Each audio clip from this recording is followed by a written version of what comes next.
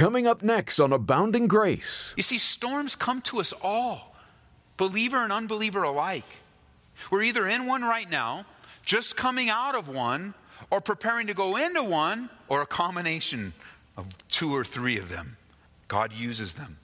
He uses them for His purposes. He allows them. He allows them for His purposes, and there are even times when God will send us into a storm to be used for His sovereign, providential purposes, for His glory, for His fame. And you are safer, church, in the middle of a storm, in the will of God, than you are doing your own thing outside of the will of God. This is amazing grace. This is unfailing love. That you would take my place. That you would bear my cross. You laid down your life. That I would be set free. Oh, Jesus, I sing for all that you've done for me. Hey, welcome again to Abounding Grace with Pastor Ed Tanner. We've been in the Gospel of John here recently, and today we join the disciples out on the Sea of Galilee. A storm is about to break out, and Pastor Ed has observed that this was no surprise to Jesus. He knew full well it was going to happen, and this would serve to be a protecting storm for these disciples. Here he is to elaborate. Some storms are sent into our lives to teach us our foundation. You know, when you think of storms, there are storms in life. Effectiveness comes to you and me as a believer through the storms of life. We learn a lot about ourselves. We learn a lot about God. We gain a lot of maturity in our response to difficult times, to tests, to trials, to storms. And there are storms in this life. Everyone goes through them. Sometimes they're brought on by our own sin. Sometimes they're brought on by another person's sin. Many times they're brought on just because of the sin that's in the world. We're in a fallen world, and we have to deal with the sin that's in the world. There are storms in our lives, and sometimes we bring them upon ourselves. But today I want to show you that sometimes God sends us into the storm. Sometimes storms are from the Lord. We know that He uses them all, but sometimes storms are from the Lord. For example, Jesus sent His disciples into the middle of the Sea of Galilee. Now, did Jesus know that a storm was going to come? Yes or no? He knew it. He sent them out anyway. He knew the storm was going to come, and He sent them out anyway. Why? Let me just answer this for a second. Let me pause. Why is a big question. And for those of you that are in the midst of a crazy, out-of-control storm, I'm sure you've asked the question, why? Why me? Why now? Why this? And you ask Pastor Ed, you ask them the question, why? I'm going to tell you, I don't know. I don't know why. I really don't know. I don't understand it, quite frankly.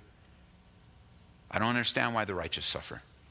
I don't understand why believers that love God and have dedicated their lives to living for Him and serving Him, have raised their family, have to face incalculable, difficult, horrible storms that seem to never end. So I don't have the answer to why.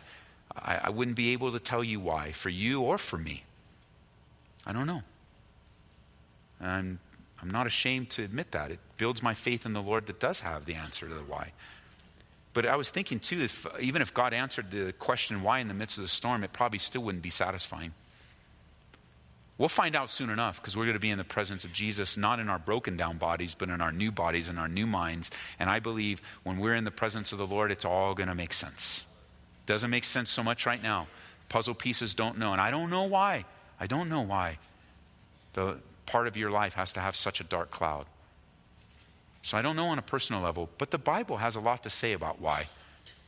You know, whenever we're asking the why questions, we have to set the why question aside and then really ask the question, who? Who is your God? Who are you trusting in? Weren't you just worshiping Him a couple years ago when things were going well?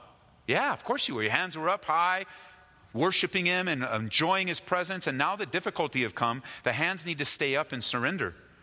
We need to learn from Job. We need to worship God in the good times and in the bad times. He's the same God. He's the same God. Well, I can tell you this. I do have an answer to the why question from a Bible perspective. Not necessarily a personal perspective, but a Bible perspective. And it's this. Listen, God will send us into storms. He'll allow storms into our life because we are safer in the will of God in the middle of a storm than we are outside of God's will on the shores of life. Let me repeat that. The disciples then, and you and I now, are safer in the middle of the will of God, in the midst of a storm, as bad as it might be, than we are outside of God's will, safety, or what we think is safely, on the shores of life.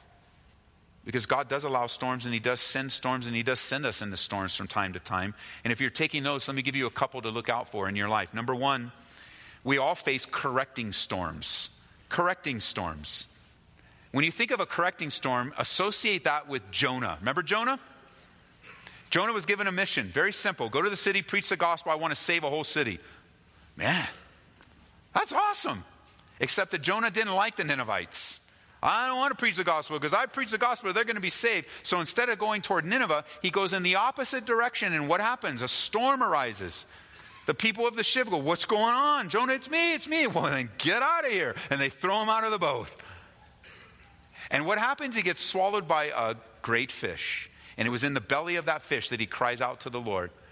The fish spits him out. He goes and fulfills what the will of God was, to preach the gospel. The city gets saved, and it's a glorious thing. But that trial, that storm was sent by God to correct our friend Jonah. Not only that, but to give us a beautiful picture of the resurrection of Jesus Christ, right? 3 days in the belly of the fish, so will the Son of Man be buried, and He'll rise again on the third day and say, yes, Lord. Jonah's a true story. But, I mean, you can think, that's an amazing thing to think. I mean, let's just say that we all took a trip to SeaWorld.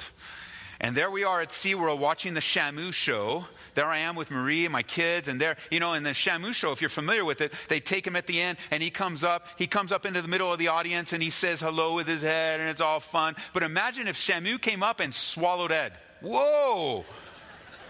And my kids are still little, Mommy, what happened? I think God's trying to correct him, son. It's like, whoa.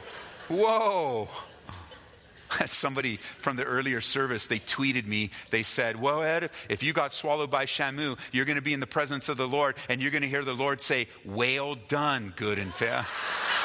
Come on.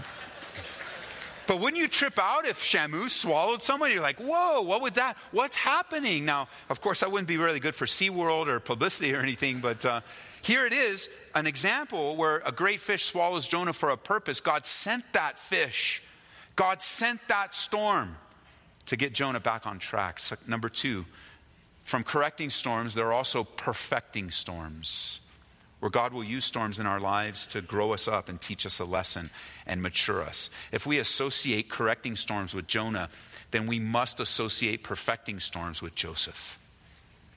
Oh, what that brother went through, our friend Joseph. All the difficulties from one setback to another setback. No, we're not talking about flat tires, and we're talking about major life-transforming trauma, starting in his own family. And he went from one trauma to another trauma. And the thing about Joseph was, it wasn't because of his sin. As a matter of fact, Joseph stands as a testimony in the Bible and a model and example of godliness and righteousness, especially in the midst of a storm. And yet, God used all of those things so that by the time we get to the end of the book of Genesis, chapter 50, verse 20, he looks at his brothers, the very ones that have repented and humbled, and God's rebuilding the relationship. He looks at them and goes, you know what? What you guys meant for evil, God has turned it around, made it for his good. Just like Romans chapter 8, verse 28, God's working all things together for the good. But not all things are good. There are perfecting storms. No matter what Joseph was going through, God was making him into the person that God wanted him to be. And every saint that we know has gone through storms, and God's used them. Correcting, perfecting. Thirdly, there are protecting storms. Protecting. That's what the disciples are going through here. They're in a storm, but it's better than what it would have been if the people would have taken Jesus and tried to make him king. He didn't come to be king. He came to die on a wooden cross for the salvation and the forgiveness of our sins. And God has sent them away. Jesus has sent them away to protect them from something far worse. It happens many times in our lives. So a setback comes and we just don't. How could this possibly be good? You lose your job. And at the time, it's just crushing. How are you going to pay your bills? You're raising a family. But through that time of waiting and looking and knocking, you finally do land a job, and it's far greater than what you had before. You would have never had that new job. You would have never even been looking for another job if you hadn't lost the first one. And you can look back after a few years and go, oh, I get it now. I see what God was doing. Didn't see it then, but I see it now. You wouldn't be in this new ministry of your life, right? You wouldn't be in this new season of your life if God didn't shut those doors a few years ago. And now you're dependent, you're crying out for him again. You're saying, God, I need to know, I want to know. Setbacks often will lead us in the doors and following the open doors of the Lord.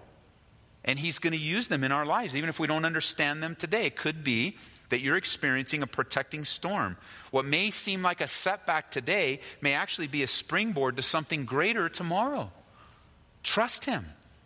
Here the disciples are in the storm to build their faith, to be discipled, to be matured. It's getting harder and harder. They're getting concerned. It took until the fourth watch before Jesus came to them. You gotta understand the depth of this. This is a raging, crazy storm that they're rowing and fighting hour after hour. They're exhausted. This is a physical trial. And usually physical trials will mess with the head and mess with the faith.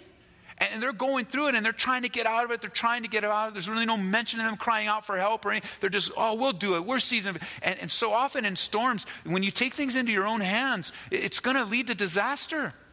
Because think about it. If you were counseling the disciples, you know the whole story. So let's just think. You're counseling the disciples, and it's the first watch. And you're like, man, is it over yet? Is it over yet? And what counsel are you going to have to give them? No, it's going to get worse. What? Yeah, it's going to get really bad. Okay. And then it comes in, and a few hours pass, and now it's the second watch. And you get a chance to talk to him. Is it finally over? No, it's going to get really bad. It's going to get worse. What? How can it get worse?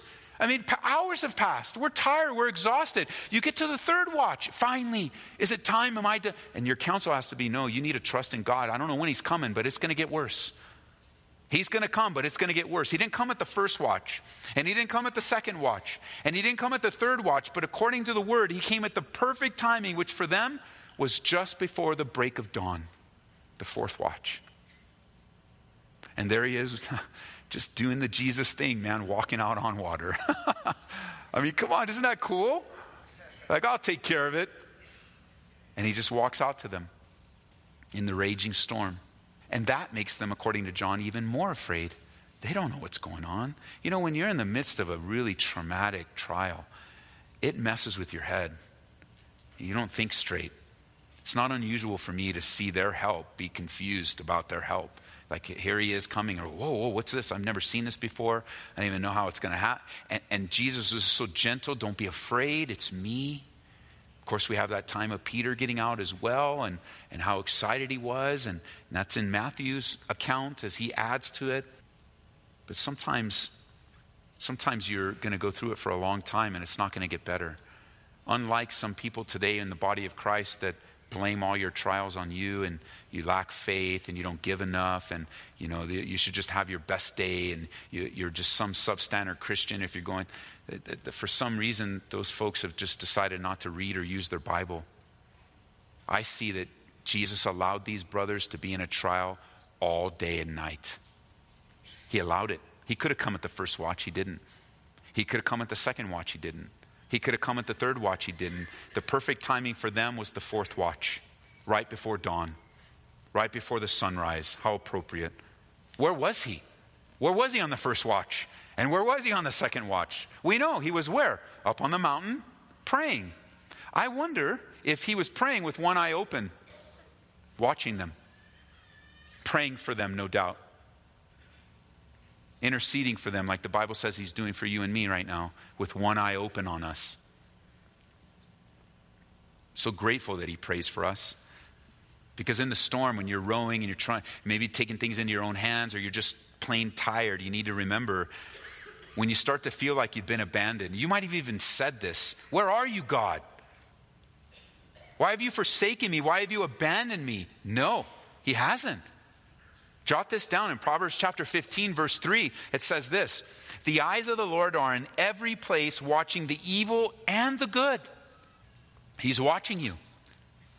God let him stay in the storm for a while.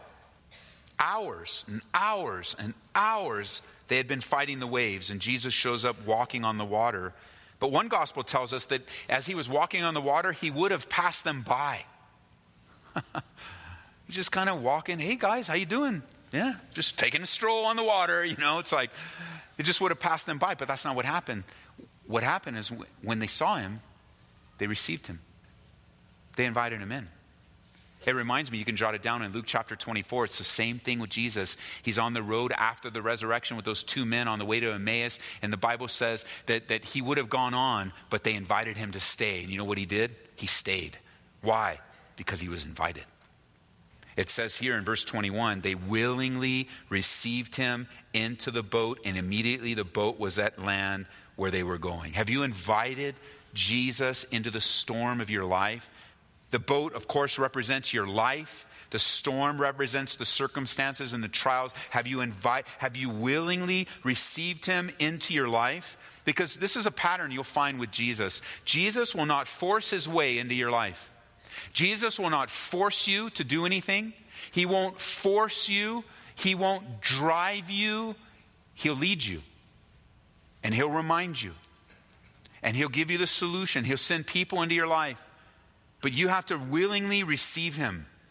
If you want to stay, church, listen. If you want to stay in your own self-imposed storm, you can. And if you want to stay in the lifestyle you've chosen, you can. And if you want to reap the consequences of your own sin and not be forgiven, you can. If you want to go to hell and spend eternity separated from God, you can. But that's not God's heart for you. That's not his desire for you. God doesn't want that for your life. He loves you so much that he poured out his judgment on his son as he hung on the cross. You see, storms come to us all, believer and unbeliever alike. We're either in one right now, just coming out of one, or preparing to go into one, or a combination of two or three of them. God uses them. He uses them for his purposes. He allows them. He allows them for his purposes, and there are even times when God will send us into a storm to be used for his sovereign, providential purposes, for his glory, for his fame. And you are safer, church, in the middle of a storm, in the will of God, than you are doing your own thing outside of the will of God. You might think standing on the shores is the safest place. But for the disciples, standing on the shore was not the safest place. The safest place was to obey Jesus and go into the storm and wait for hours to be rescued. Be careful. Be careful in these times. Don't let your devotional life just fall to the wayside. Don't let your time in the Word be abandoned. Be careful to firmly fix your eyes on Jesus, looking to him, the author and finisher of our faith. I truly wish I had more answers on trials. I really do. I wish I had more answers for my own life. I wish I had them for you. But I don't. But I don't trust God any less because of a few things that I don't know. As a matter of fact, when I face things that I don't know and I can't understand, I've been taught and made this a practice in my life to fall back on the things that I do understand. I could live in the realm of all the things I don't understand, and I'll be just confused and I'll be useless. But when I am facing something that is absolutely traumatic and ongoing, and things in my life even right now are daily stuff, I need to fall back on the things that I do know. I do know that God loves me. I do know that he sent Jesus to die for me. I do know that he promised never to leave or forsake me. I have seen his faithfulness in the past. I've seen him come through in many different times. I know that his faithfulness in the past speak of his unending faithfulness, because even the Bible says, if I'm faithless, he remains faithful. He can't deny himself. So I trust in the things that I do know. I fall back into that safety of the things that I know as absolutely sure. And I set the things that I don't know aside for a season, knowing that there's coming a day when you and I will be delivered from this body of death and we will meet Jesus face to face. You know, one of the promises that we're given, we will know even as we're known. That means in the presence of God, I'm going to get the full picture. And while it doesn't make sense right now, it will make sense. I'll get it. I'll understand. You see, I owe him my life. I'm born again because of God's pursuit of me, not my pursuit of God. I'm alive today because of the faithfulness of God, who would send people into my life to tell me in my worst condition of how much God loves me. I owe him everything. And if he allows me to be in a storm for a few hours, or hours might turn into weeks, and weeks might turn into months, and months might turn into years, and years might be a lifetime of storms, I accept that. I don't like it. But then, you know what? Then we get all selfish. You're like, I don't like storms. Well, what do you want, Ed? You want me to go through the storm? Maybe, but not really. I don't wish it on you. I don't want you to have to go through something that you don't need to go through. God knows what he's doing in your life. God knows what he's doing in my life. And I trust him. And I commend you to trust him too. You've been listening to Abounding Grace with Pastor Ed Taylor and part of our study in John's Gospel. You can hear this message again online at aboundinggraceradio.com or listen through our app. Search for Ed Taylor in the App Store or Google Play. Well, Pastor Ed, today we learned that sometimes Jesus sends us into a storm. And some may be wondering right about now, what about the storm we face as a nation here recently? The pandemic, the inflation, just to name a couple. Is it possible God sent us into this storm? What are your thoughts about that? Well, you know, Larry, that's a big question. We don't have a lot of time to develop it. It's probably a good blog post or podcast, but certainly God oversees the affairs of man, and he oversees the affairs of countries. The Bible says that he can turn the heart of a king like the rivers of water. And certainly God has allowed the dramatic difficulties in our country. It's cyclical, isn't it? It's a cyclical time. I mean, with the exception of the pandemic, at least in our generation, the economy has its seasons, the stock market has its seasons, inflation has its seasons, high interest rates. You know, it's a cyclical thing because man, we just have a tendency to trust man. And trust the systems of man, and trust the governments of man, and the politics of man. And especially many people listening in, they love to trust the politics of men and women when the men and women in power agree with them. So all of a sudden now, we're very supportive of all the politics because we agree with them. And listen, the storm that we're in, the storm that we're facing is intended to refine us, to change us as we learn. Sometimes Jesus does send us into the storm. And I can't say yet, because I can't see with hindsight yet. Only with, you know, it's easy to say that when we're reading the Bible because we get the beginning, middle, and end of a story, but we don't have the end of our story yet. And so whether God has sent us into this storm or whether he's allowed us into this storm makes no difference, really, our response. Our response is to get our eyes laser focused on Jesus, to live not for this world, but for eternity, to seek first the kingdom of God, to be in a position where God can use us in difficult times, that we can live with the hope that Jesus Christ is returning again, and we can share that with others. And so I don't know, I guess is the best answer. I don't know if God sent us into the storm or he allowed it, but to me, it makes absolutely no difference. We're in it. And the answer to our problems is not politics. It's not a new administration. It's not new policies. The answer is for we as believers to get on our knees and pray for the will of God to be accomplished in our lives. You know, kings and kingdoms will pass away, but there's something about the name of Jesus that changes lives. Hey, thanks for sharing that, Pastor Ed. And please remember that Abounding Grace is made possible through the support of our listeners. We look to the Lord for provision. When you give a donation of $25 or more to Abounding Grace, you're invited to request a copy of Pastor Ed Taylor's book, God's Help for the Troubled Heart. Now, this is a must-read for anyone who has a heavy heart or is greatly discouraged. It's a collection of truthful reminders of God's help for your troubled heart. While we all share stories of pain, if we're not careful, we can find ourselves refusing to accept and receive the healing that Jesus readily gives. Join Pastor Ed as he steps into our pain and shows us how to live a life full of faith, even as we go through painful trials. To order a copy today, call 877-30-GRACE. We ask for a donation of $25 or more. That's 877-30-GRACE. And be sure to join Pastor Ed Taylor next time for more teaching from the book of John. That's right here on Abounding Grace. This is amazing grace. This is unfailing love. That you would take my place. That you would bear my cross. You laid down your life. That I would be set free. Oh, Jesus, I sing for all that you've done for me. Abounding Grace is brought to you by Calvary Church, Colorado, here in Aurora.